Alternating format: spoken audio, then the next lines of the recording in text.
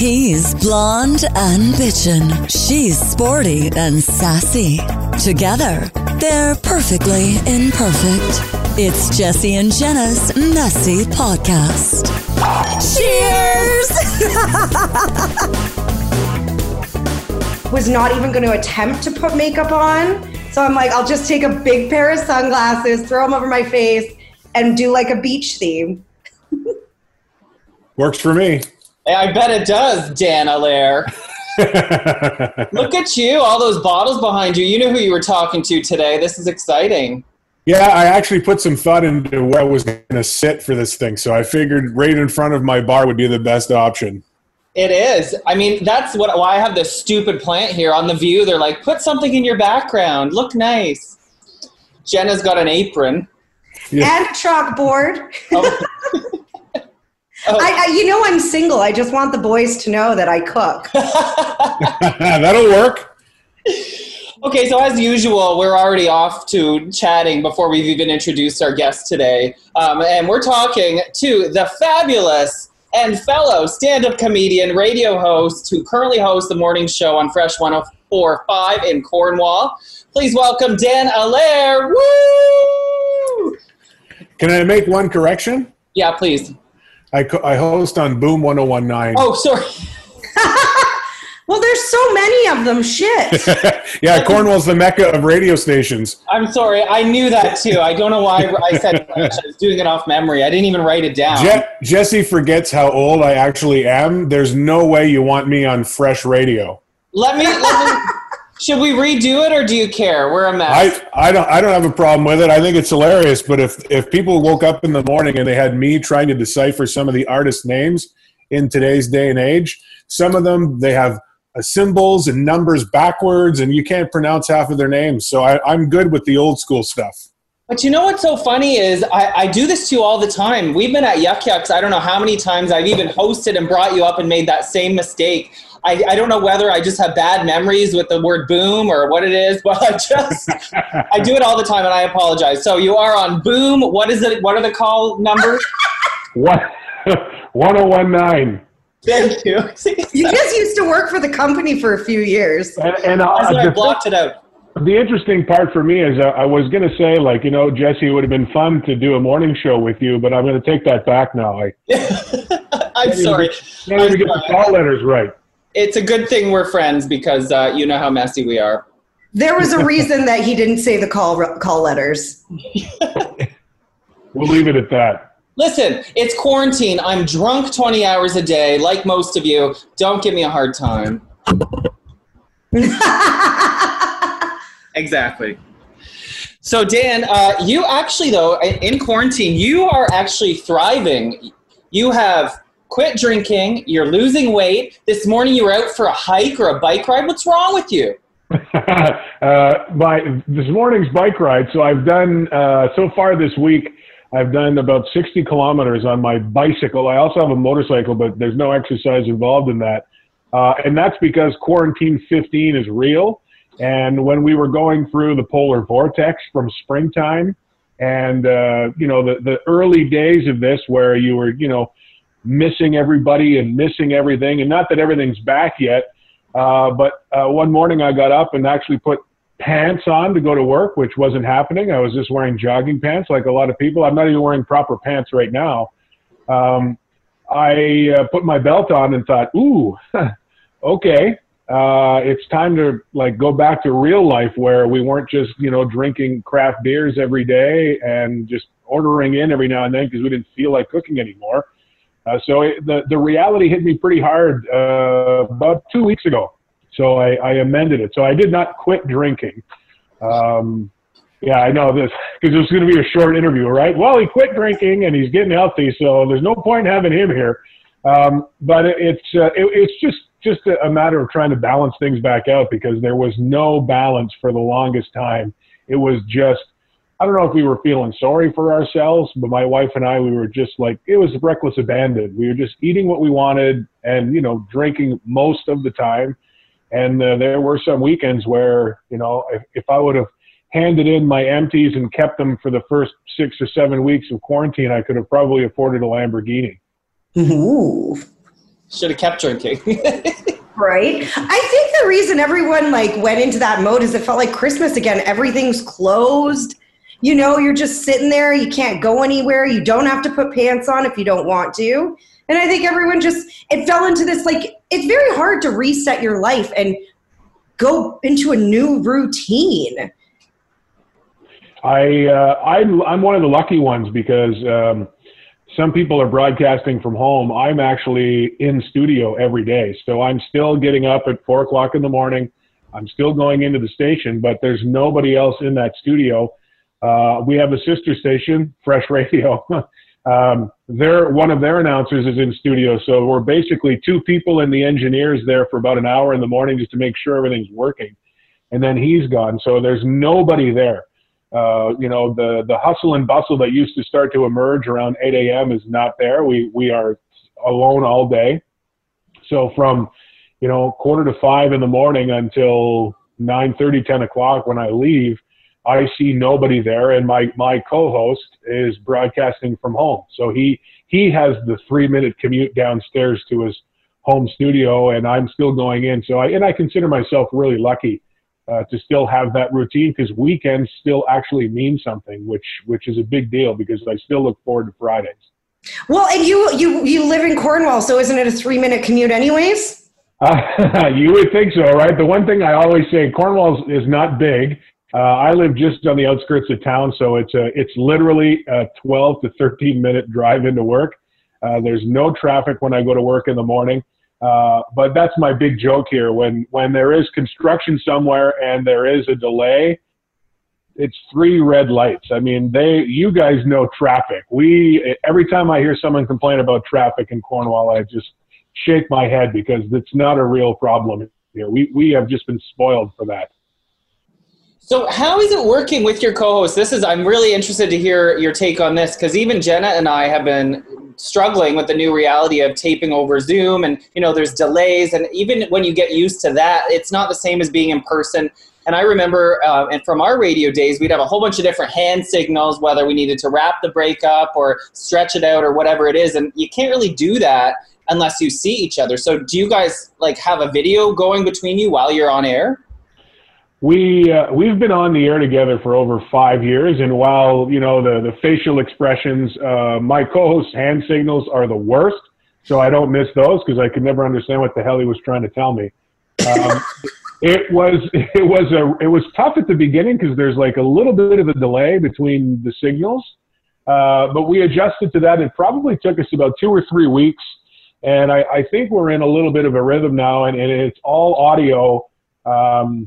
We have the option if we wanted on the side to be on like FaceTime so that we can kind of chat off the air and do that. But we have that capability through the board. So we kind of just make the best of it. And it just also means now I've got to do all of the work because I'm in the studio. So when the phone rings, I edit the phone call. If there's any production to be done for the show, I do the production because I can't, unless it's a social media post that he can do from home, everything else now falls on me. But again, I try not to complain too loudly because I know there are people out there who aren't working right now because of COVID-19, and I still have my job. So you won't hear me complain too loudly. I see we have another guest. And let's be honest, studios are giant cesspools anyway, so it's nice that there's only like one of you in there at a time. Because like there was always like this illness that came like at some point amongst the jocks and the on-air where one person got sick and then everybody got sick. So I think it's nice that it's just one per studio. One of the things I realized, because the other protocol we have now is we have wipes in the studio and everything gets wiped down. When you walk in, the first thing you do, grab a wipe, clean everything off. And the last thing you do, grab a wipe, clean everything off, because there are some other people who come in and out. And for me, the surface of the studio, when I look at it, when I'm done a shift, I can't believe how much surface that I touch in the span of 4.5 hours. I think we lost Jenna there, Jesse. Yeah, we did. She'll come back.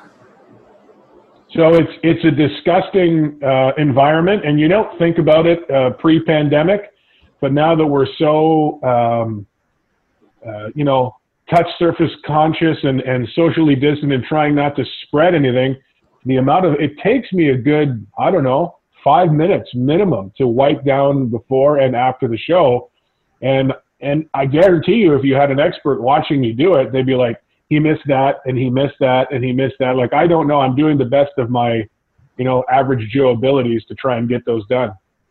Yeah.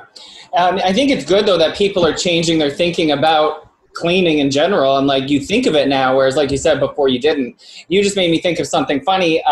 So, as you know, we're both stand-ups, and we've been at Yuk Yuk's many times. And one of the first things I asked Howard, the owner of Yuk Yuk's Ottawa, when all this germ stuff started, was, how often has that mic been cleaned? And he said, never. Yeah. Never. Yeah.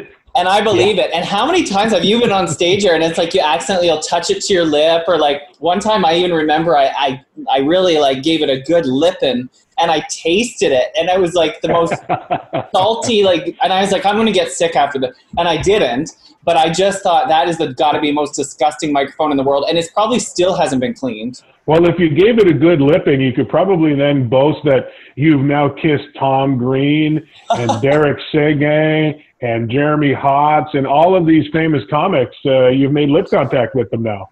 Yeah, that's true. Maybe it'll bring me good luck. I don't know, but it's, you know what? The thing with you two and your stand-up career, and Jenna, her computer like overheated or something. She's gonna come back, but okay.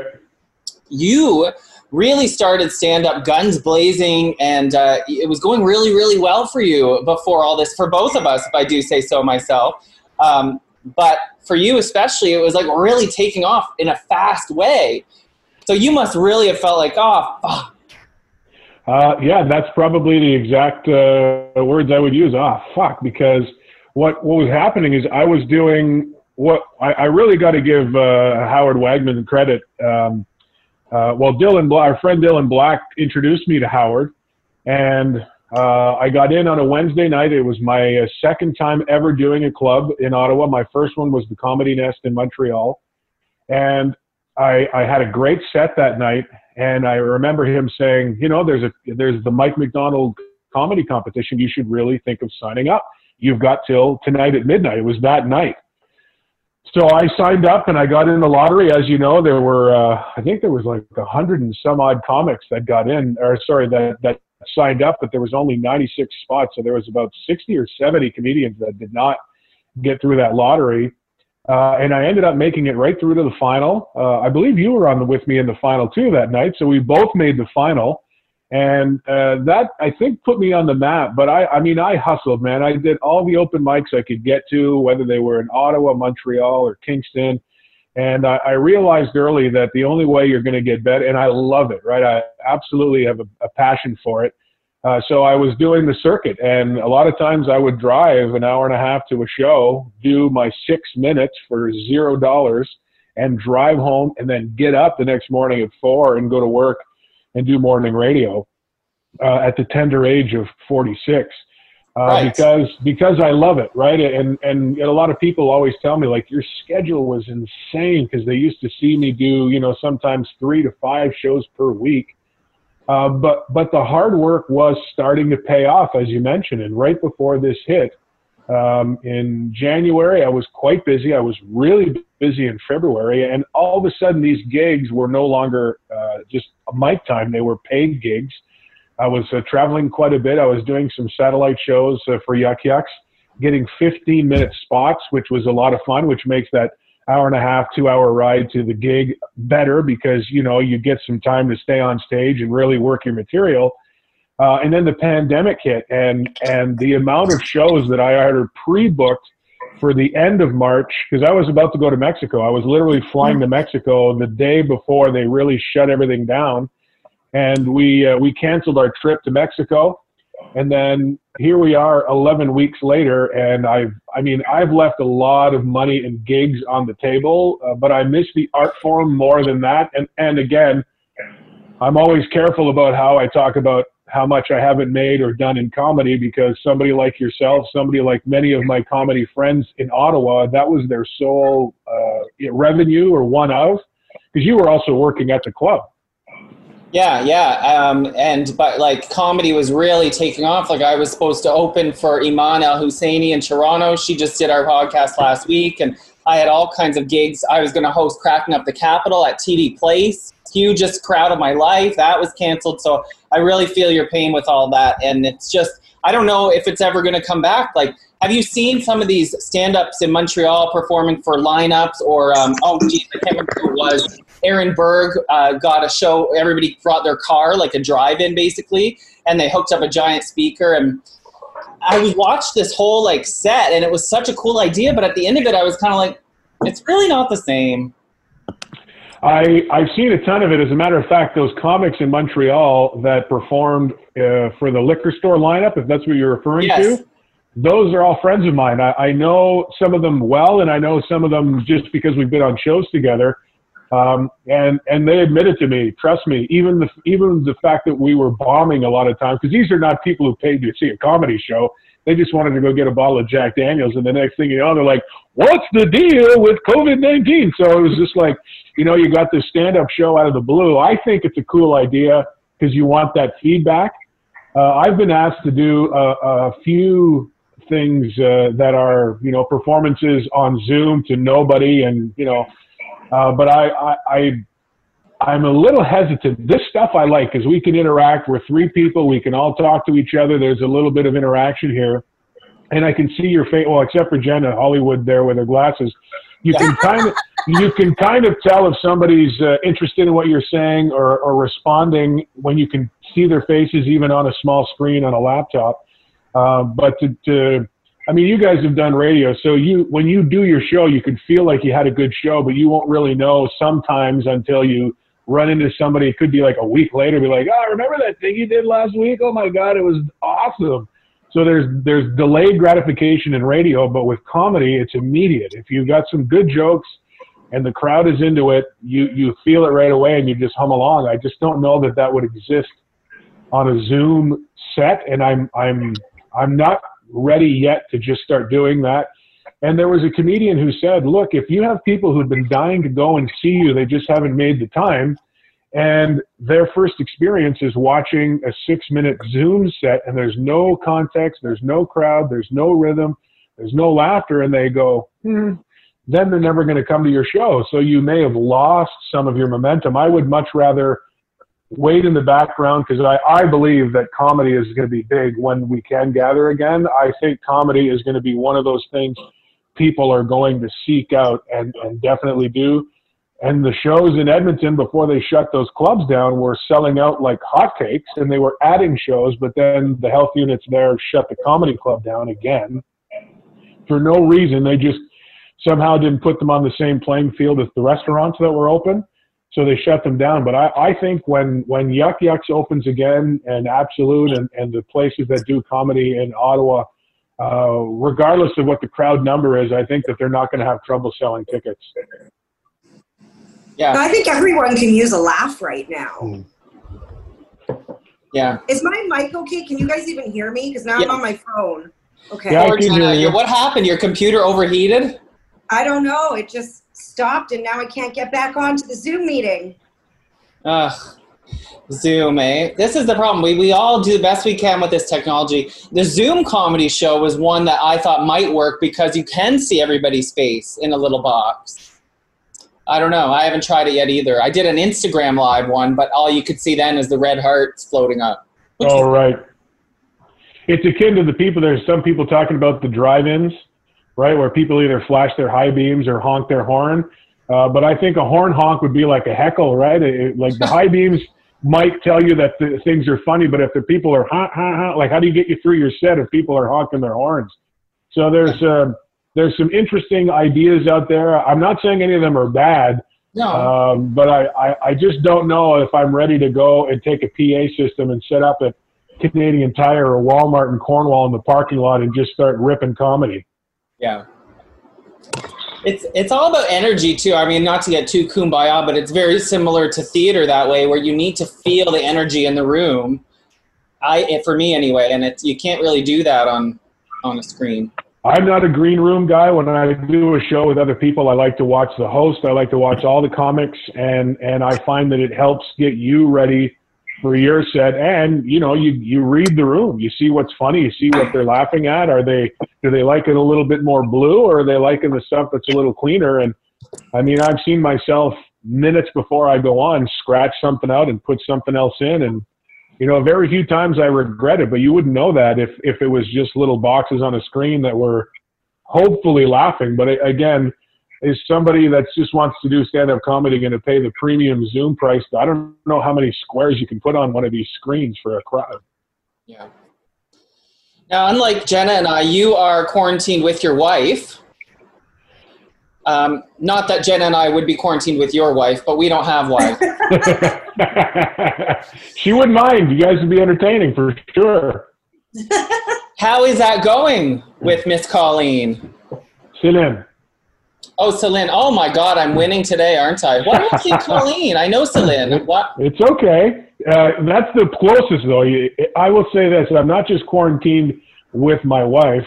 My 20-year-old daughter is here. My almost 18-year-old son is here. And my mom is my third kid, and she's 75 years young. So we got the Brady Bunch here. We're a bunch of people. Was your 20-year-old daughter, did she come back from school, or has she always been there? No, she's working, well, it's technically part-time permanent, but full-time hours. She's actually a PSW at one of our long-term care homes here in Cornwall. So she's been on the front lines from day one on this thing, and, went through. She's had her COVID-19 test, and thankfully everything came back negative. They swept all the homes in Cornwall here. So she's been working longer hours than I do. I mean, whenever I'm done the show at work, come 9:30, 10 o'clock, there's nobody there. So I'm not going to sit at my desk by myself. I typically prep for the next day at home a little bit later on in the day, maybe with a beer or something. Can't drink beer at the office, so I come home and prep here. My son was drink beer at the office? Well, yeah, when no one's looking. I mean, if I was at work right now, I could open my desk cupboard and you would see a couple of varieties of whiskey in there for, those special shows where you kind of need a little shot of something, either to celebrate or to drown the sorrow. But my son was doing a full-time co-op with a plumbing company and loving it, and he's not going to be able to complete that. So we've got some searching to do for him to get his apprenticeship now. But you know what? We're lucky. We're a family that gets along, and we've learned some new card games.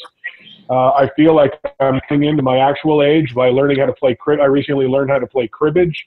Yeah, there's a lot going on in cribbage. I'll tell you, it took me a little while. I played a lot of online games, but I'm finally a crib player. We've played Wizard. We learned how to play a game called Garbage with cards, which would eat up hours at night. After supper, we'd clear the table and just play board games and card games as a family. So again, on the big picture for me, still able to go into work, still with my family. Everyone here gets along.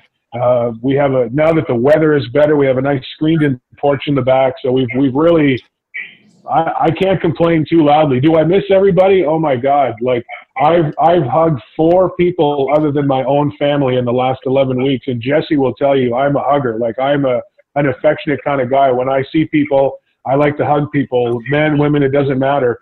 I miss it dearly when I see people I know in public. It's always like, yeah, pretend I hugged you because that's what I'd like to do right now. But unfortunately, it's faux pas. How are you going to cope? Because I was actually talking to someone about this today. I don't think hugging is ever going to make a comeback. Well, and I've been thinking a lot about that because I had this conversation with somebody and they said, I don't know that I'm going to be comfortable being hugged for a little while. I mean, maybe eventually, because I think humans need that contact. But Jesse will tell you, every time I walk into Yucks when I'd see him, it wasn't a handshake. Hello, sir, how are you? I'd give him a big hug. It was always good to see him. Well, they're even saying the handshake's dead. You know, one thing I am pretty happy about this being dead is the 2 kiss. The see, I'm French. I do that. I have nothing against that. I just don't know how to do it properly. I'm from the West Coast. We don't do that. So, like, I always go the wrong way, and I end up kissing the person on the lips, and then it's really awkward because it's my aunt's husband, and I'm like, this is fucking weird. So I'm happy about that. I think handshakes are dirtier than a hug because your hands are touching more shit than, like, your body. Yeah, and just to put a bow on the French kisses, I'm French, so I do that. But I will say this: 99% of the time, whoever initiates the other person should just not move, and that way they're. And the other thing is, when I do it, I don't actually put my lips on somebody's cheek. Yeah. Right? I literally am just putting my cheek, brushing against the cheek. If you're meeting guys that are giving you the French, no, I'm French, I kiss you on both cheeks, and you get like full lip on the cheek, this is a little creepy. And they're doing it wrong. Them slipping tongue is not normal, right? Either that or they purposely went left when you went right. Yeah. Well, I'm glad it's going so well at home. I didn't realize that you had such a full house. I thought it was just you and Celine. And the reason I asked is because part of this segment, Cocktails, Comedians, and Quarantine, is we like to get funny people's take on news that's going around. Okay. And one of the headlines was talking about couples who are quarantined together are strengthening their bond by peeing in front of each other.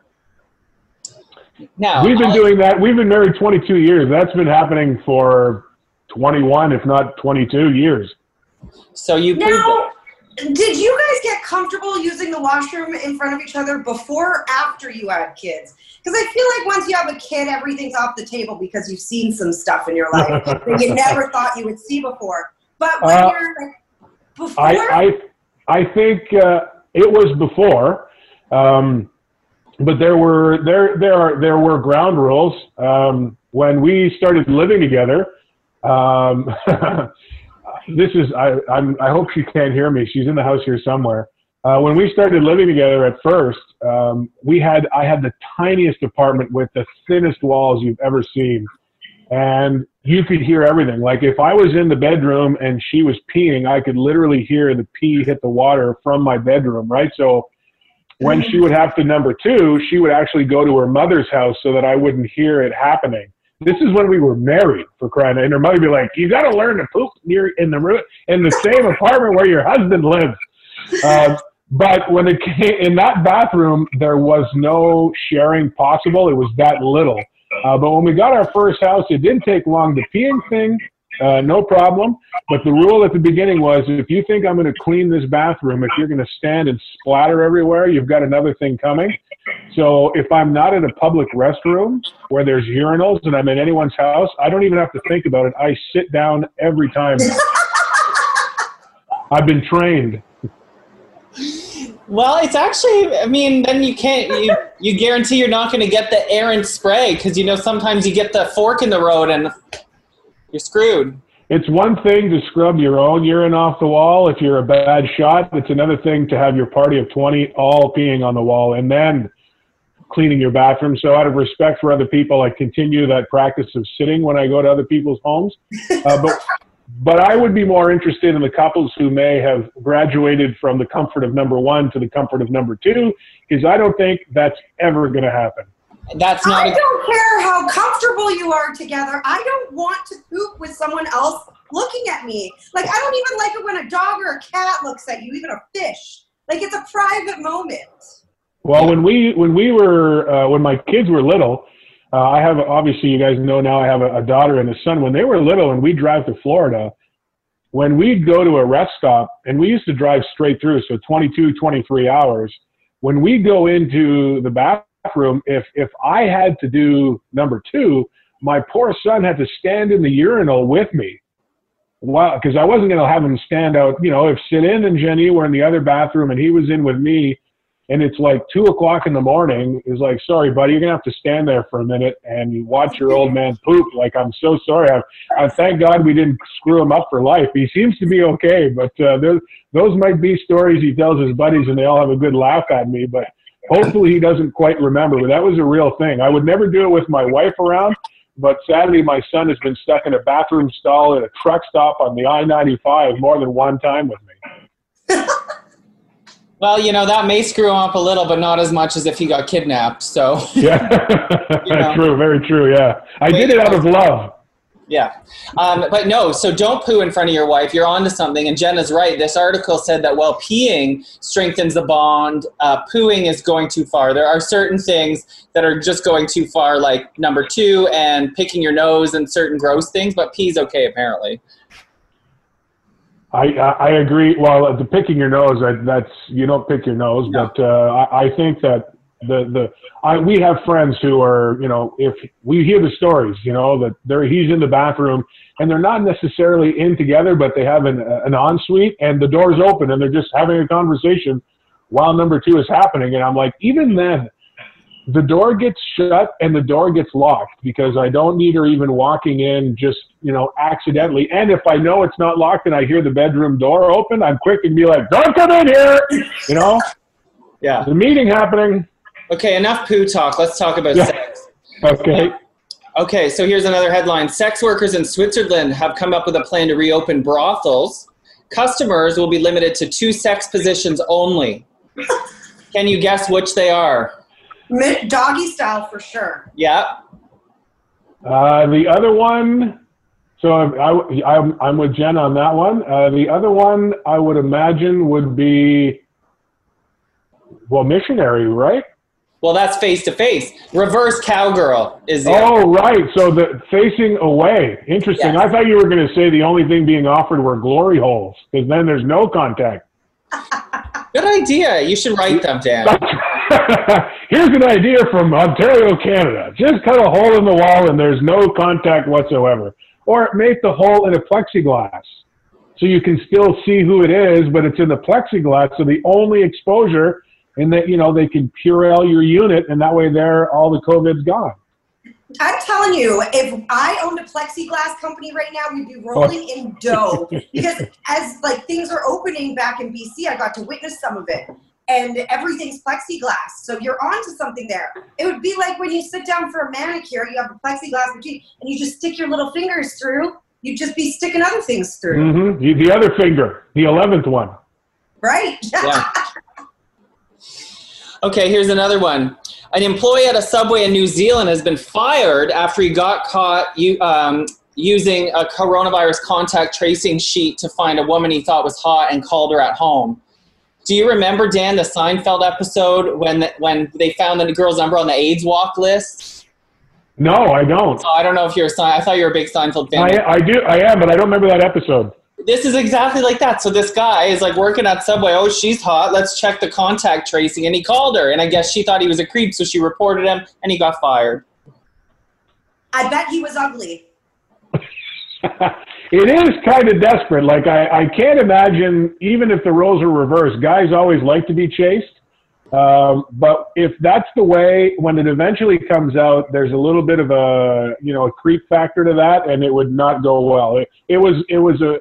It's just preempting the inevitable. The reason I said I know he's not attractive is because if an attractive man did that and hunted her down, she would be flattered and be like, oh my gosh, this hot guy went through all that trouble just to get my phone number. But if he's creepy and weird, then it's creepy. The very fine line between hot and creepy. Very fine line. But you know what I'm curious about this story is, how did she know he was ugly? Did she remember exactly who he was, or did she first entertain him, was like, oh, send me a pic, and then was like, ew, I'm telling your boss. Yeah, he just put his sausage in a bun and sent it to her. She probably remembered him too. It was like, Yeah. He was probably like, hey, I'm that guy from the COVID testing. You're negative, but also can I get your phone number? Yeah, she wanted the 12-inch, and he only had the 6-inch, so she wasn't interested. That's what happened there, I think. Yeah. Can you come in for another swab? Okay, here's another one. Bigfoot hunters are worried that Bigfoot is susceptible to the virus, so they're sending out a message that you need to wear a mask if you're going hunting for Bigfoot.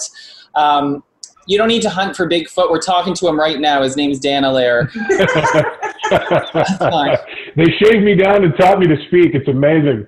Bigfoot he is like, I don't know, there's a t-shirt I saw one time where it was like hide and seek champion since forever or whatever. Like, Bigfoot has been socially distancing from the world for how long now, and they're worried about him catching COVID-19. And this guy avoids people like there's no business because there are no photos of him, not real ones anyway.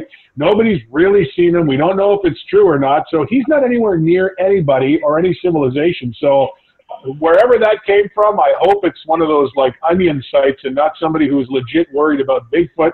He's the safest person if he exists on this planet. But where does Bigfoot live? Like, does that mean, like, is it in the hills of Montana or whatever? Like, you can't just hunt for Bigfoot everywhere. Doesn't he just live, isn't there only one and he lives in a specific area?